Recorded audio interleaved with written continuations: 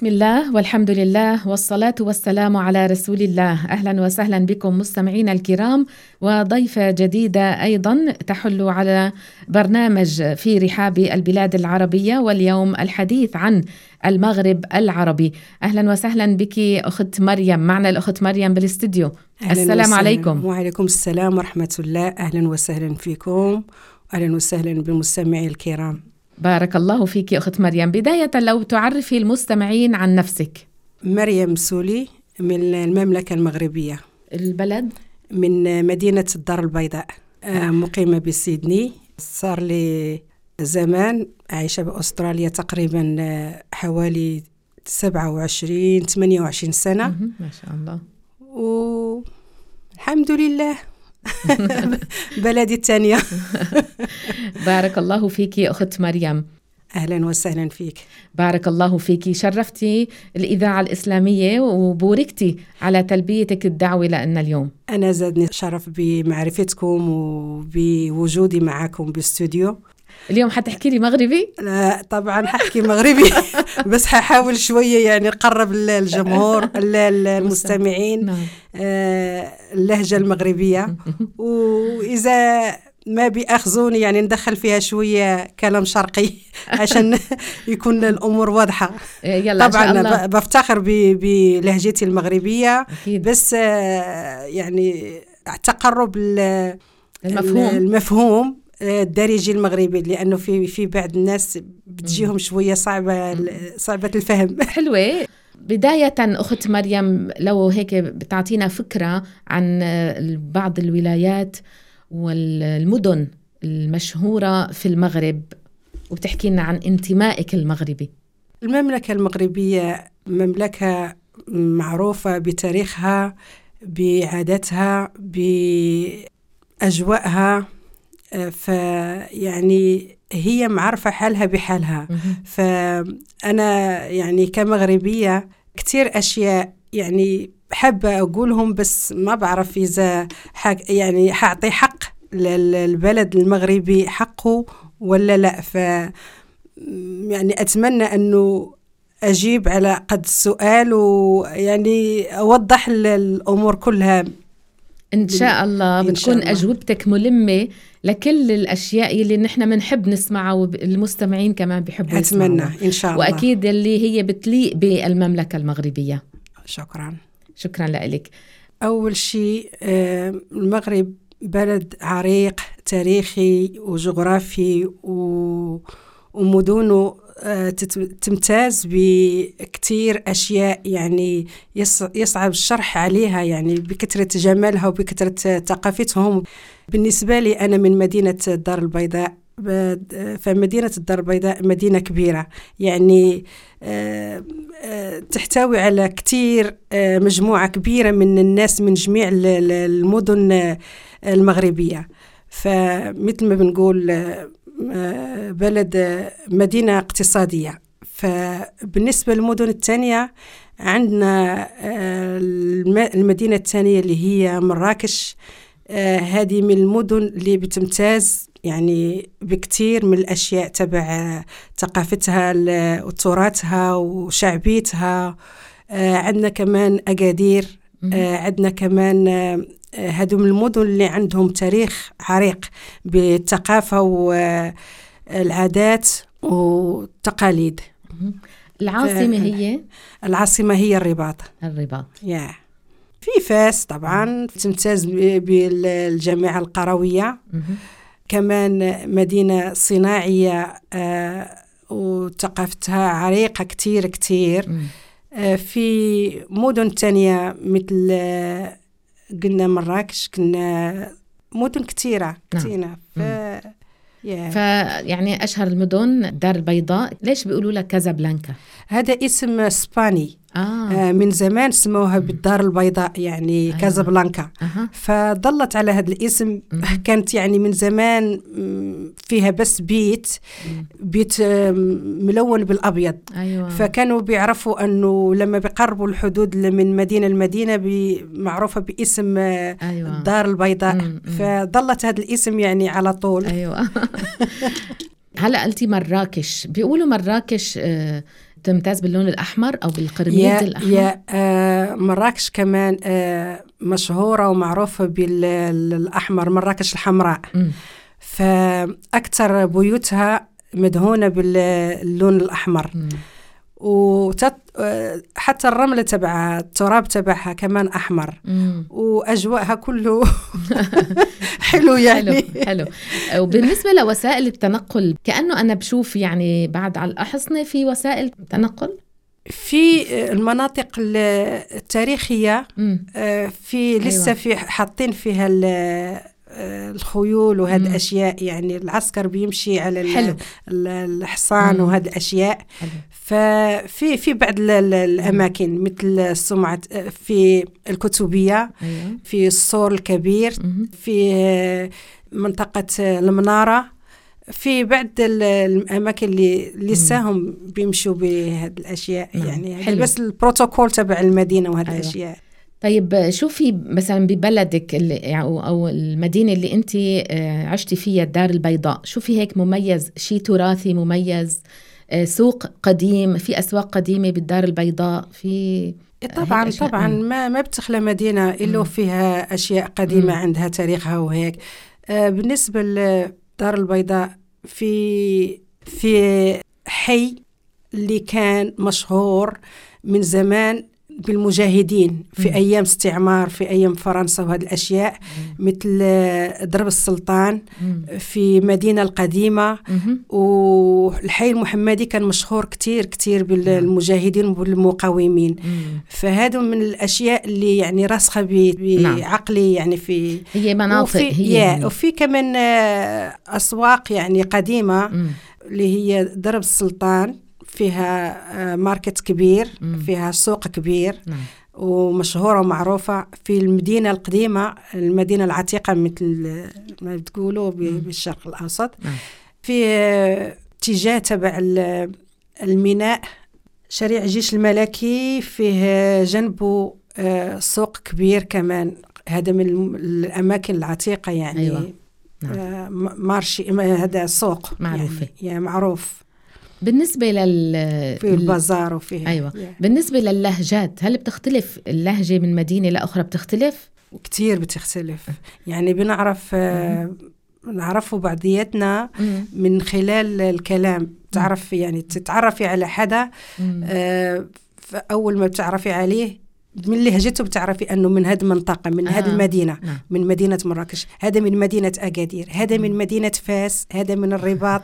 يعني سبحان الله. يعني مثلا ببلاد الشرق الأوسط نفس الشيء، بسوريا، بلبنان، كل مدينة في إلى لهجة تتميز بس بلهجة. مثلا أنا ما بقدر أنا أميز بين كل مدينة عندكم بالمغرب إنه كل لهجة. لا بالنسبة للبراني، يعني بالنسبة لحدا اللي بيكون جاي يزور المغرب وممكن يحس أنه كلهم بيتشابهوا مثل بعضه. بس بالنسبة للناس المغاربة اللي عايشين بالمغرب بيعرفوا بعضياتهم من كل منطقة. عندك فكرة، إذا عندك يعني عندك فكرة أو تعطينا مثال على اختلاف اللهجات ببعض الكلمات، مذكرة أو عندك شيء؟ أوكي. بالنسبة لفاس بيحكوا كتير بحرف القاء والراء. يعني الراء ما عندهم الراء مثل الراء، أغلبيتهم يعني مش كلهم بس أغلبيتهم معروفين بالراء. إذا بيقول لك راء، حرف الراء يقول لك راء. كمان حرف القاف عندهم كلامهم كلمة يعني كلمة ذكرى شيء كلمة. إذا أنا نقول لك أنا قلت لك، هم يقول لك قلت لك. هذا الفرق. هذا الفرق عشان نعرف بعدين إذا يعني بالمختصر الكلام.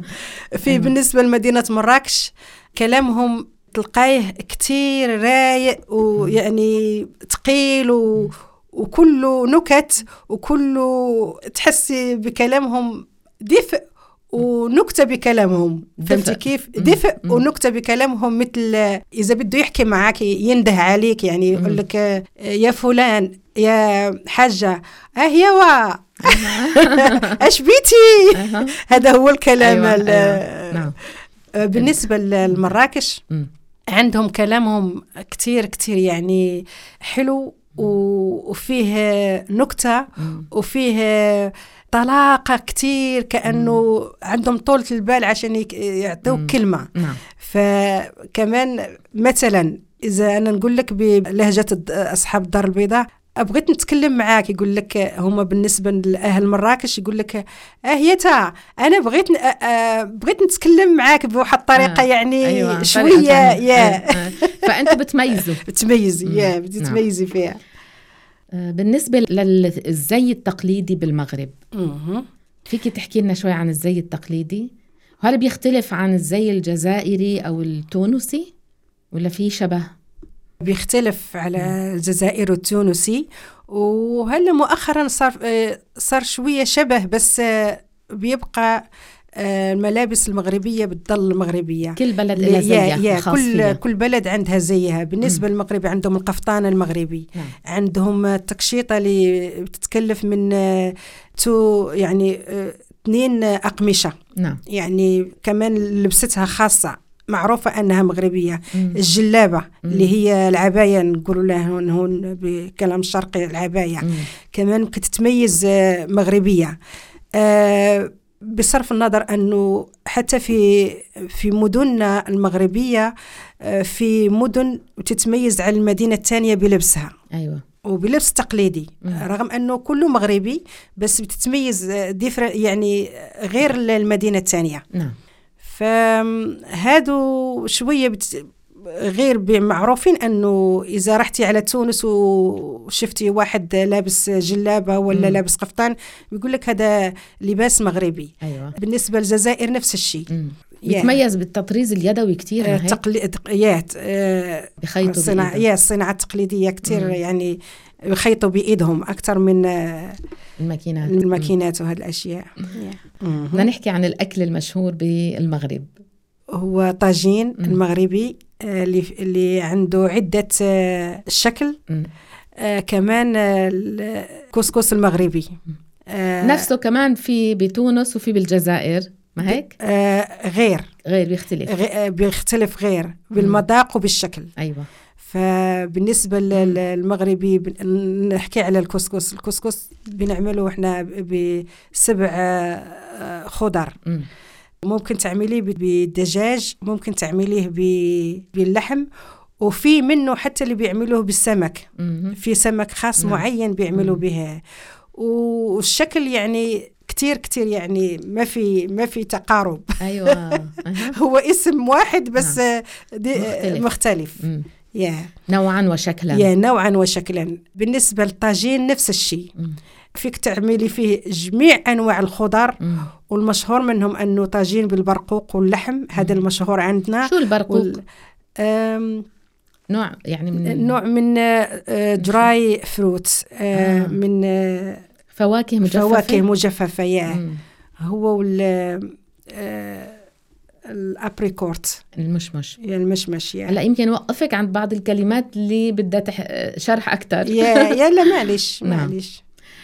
هلا بالنسبة لك أنت بتعملي هالأكل المغربي ومع أولادك؟ طبعا بياكلوا. وكمان لسه شادين في تقاليد مغربية. لما تكون عندك عزومة من أصدقاء جايين عندك ولا شيء، نحضر أطباق مغربية. أيوة. بالإضافة للأطباق اللي تعلمناها هون يعني. أيوة. من التقاليد والعادات البلدان التانية اللي تعرفنا عليهم. صحيح. وحتى بأعراسنا وهذه الأشياء كمان بندخل فيهم هذه الأشياء. احكي لنا لنشوف على مازال جبتي سيرة الأعراس، احكي لنا على الأعراس المغربية. أعراس المغربية باش تحضريها صعب أنك يكونوا موجودين. مثلا في ناس خاصين بالنسبة للأعراس المغربية. إذا كنا في المغرب حاجة different يعني حاجة غير.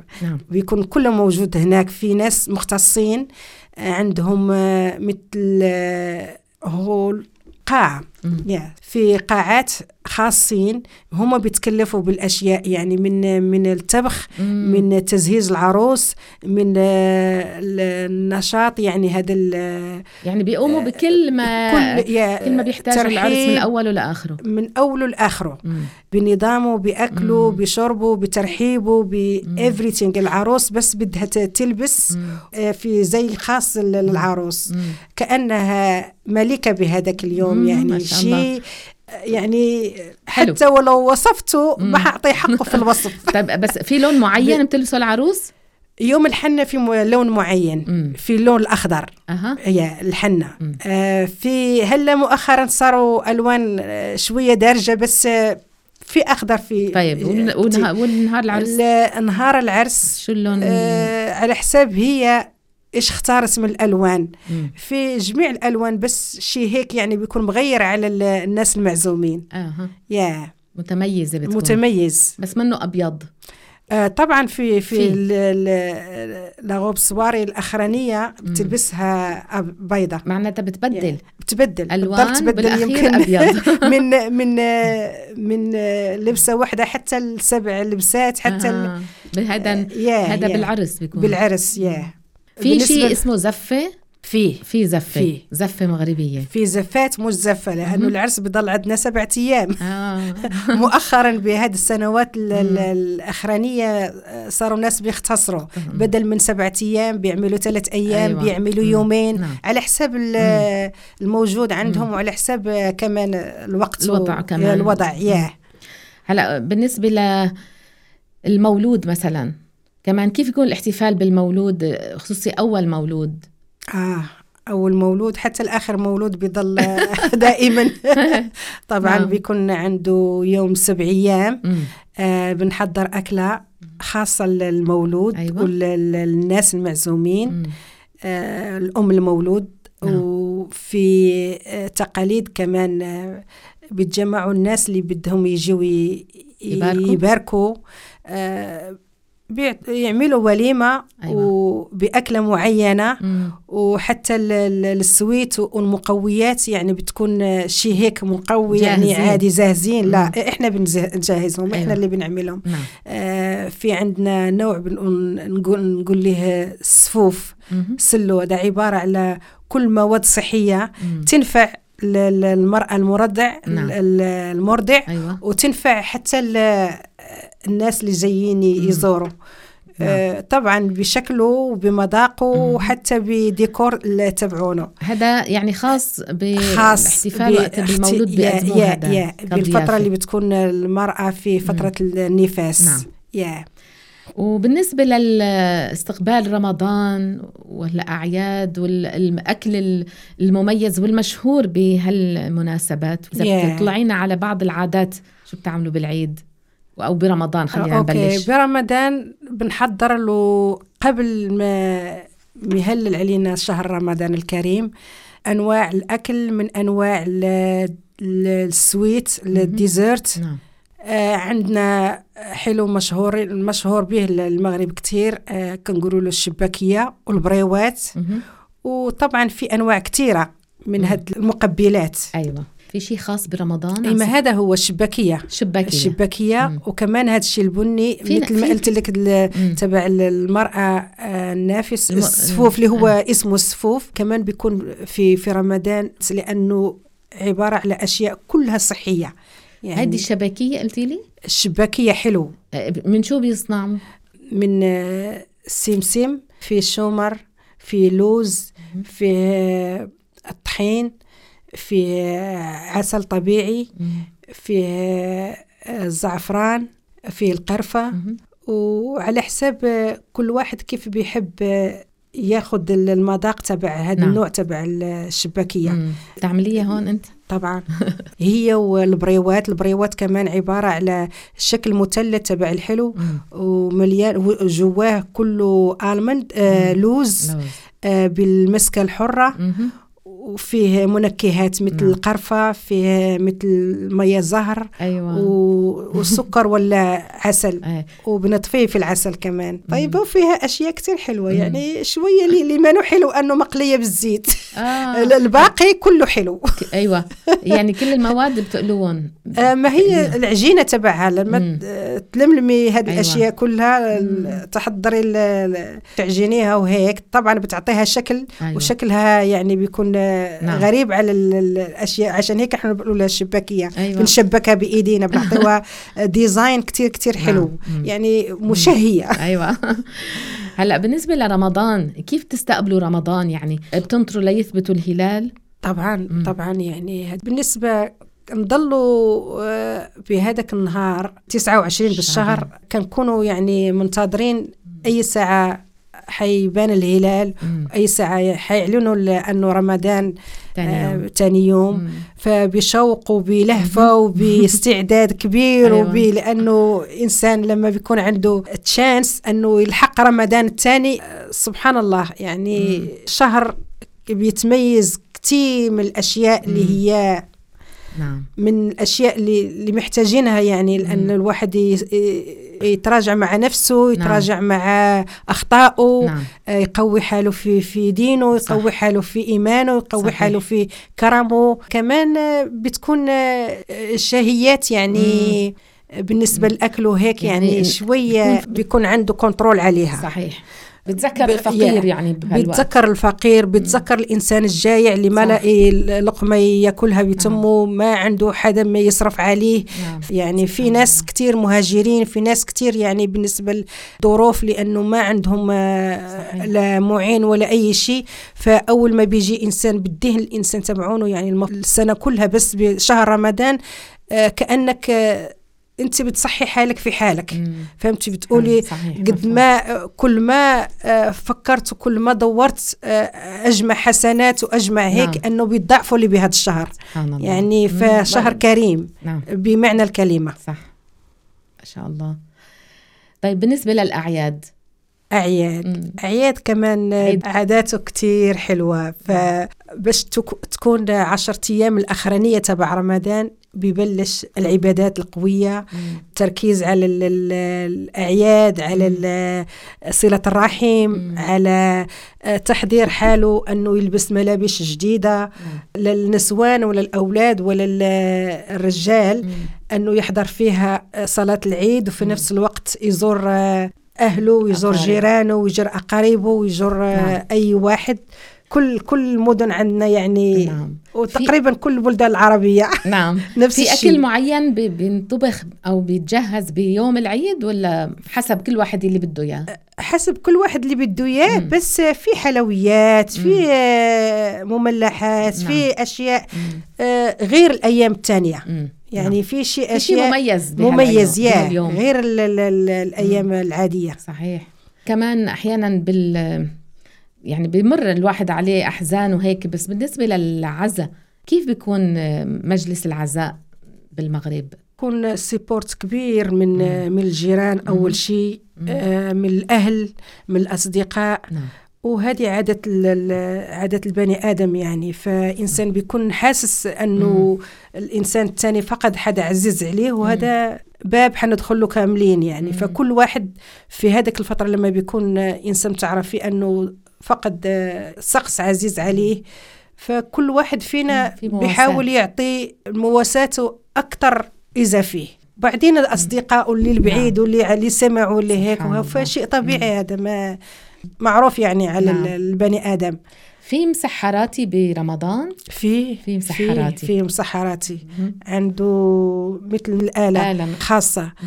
في قبل المغرب بتكون هذا في إنذار من الحكومة. أيوة. بتسمعوا يعني مثل قرب المغرب. طبعا بالأذان المغرب بنعرف المغرب. في السحور مسحراتي يعني اللي بتقول المسحراتي يعني كمان بيطلع بهذه الآلة تبعونه. طيب بالنسبة لأهم الشخصيات اللي هيك الإسلامية المشهورة بتونس، أو المقامات أو المعالم الأثرية؟ طبعا الجوامع ما بتلاقي مكانك فيها ما شاء الله. رغم أنه كثرة المساجد وهيك، بس بشهر رمضان بالضبط بتكون مليئة على الآخر. بيرسلوا شيوخ عندنا احنا شيوخ مغاربة. وكمان بيكون يعني هاد الشيوخ بيجوا من برا، من الأزهر، من مدن تانية، يصلوا التراويح ويعطوا الدروس، ويتعلم الإنسان فيه كتير أشياء. الأولاد يتعلموا القرآن كيكونوا مجالس كتيرة، مجالس الخير. لفت لي نظري يعني شفت إنه في قراءة جماعية للقرآن بتكون بالمساجد كتير. كنت تحمس كمان برمضان وغير رمضان، ما هيك؟ برمضان أكثر شيء. هو حتى بغير رمضان، بس أيام التانية اللي غير رمضان بكل إنسان يا مشغول بأعماله، يا مشغول بالحياة، يا مشغول بشيء. يعني إذا بياخد وقت هو يوم الجمعة. ما بالنسبة لرمضان بيكون يوميا، بالأخص في فترة التراويح وفترة قبل العشاء. فدائما المساجد مليانة بالناس اللي بدهم راحوا أولادك على المغرب؟ زاروا المغرب؟ طبعا زاروا. كل 2-3 سنوات بنروح على المغرب. بيحكوا مغربي؟ بالبيت بحكي معهم مغربي. وبيعرفوا مغربي كتير مليح يعني. بارك الله فيك يا أخت مريم. شكرا كثير على انضمامك لنا بهالبرنامج. شكرا على الإضافة. وأيضا بتشكرك يعني على المعلومات اللي سمعناها بما تخص العادات والتقاليد بالمغرب. شكرا لكم انتم على دعوتكم ليا، ونتمنى أني نكون قلت اللي خاصه يتقال على حق المغرب، حتى ولو ما أعطيتوش حقه 100%. هلا اللغة الثانية هي فرنسي، ما هيك؟ اللغة الثانية الفرنسية. بتحبي توجهي هيك تحية للجالية المغربية بأستراليا وبالمغرب؟ أكيد أنت حتسمعيهم لهالمقابلة لأهلك بالمغرب، فإذا بتحبي توجهي تحية لأهلك بالمغرب. أول شيء بالصحة والسلامة وطولة العمر لكل الجالية العربية وكل الجالية المسلمة، الأخص الجالية المغربية المقيمين بأستراليا، ولا الجالية المغربية اللي بأوروبا، وجميع العرب والمسلمين، وبالصحة والسلامة وطولة العمر وبالسلام وبالأمن وبالأمان. بارك الله فيك، والسلام عليكم. وعليكم السلام ورحمة الله. الله الهادي المتعال لا نتصوره في البال. الله الهادي المتعال لا نتصوره في البال. لا باللون ولا الأشكال يوصف نزه ذات الله. وحد هل للعبد الله لا إله إلا الله. وحد هل للعبد الله لا إله إلا الله. ردد أكثر ذكر الله لا إله إلا الله. مولانا يا ذا الإنعام يا ذا الجود والإكرام. مولانا يا ذا الإنعام يا ذا الجود والإكرام.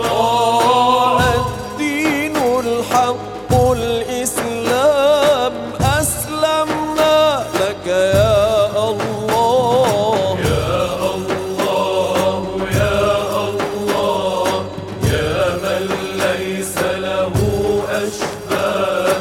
يا الله يا الله يا من ليس له أشباه. توحيدك يا رب الكون في قلبي يا ما أحلى. في قلبي يا ما أحلى. قدم لكم هذا البرنامج برعاية مؤسسة البث المجتمعي cbf.com.au.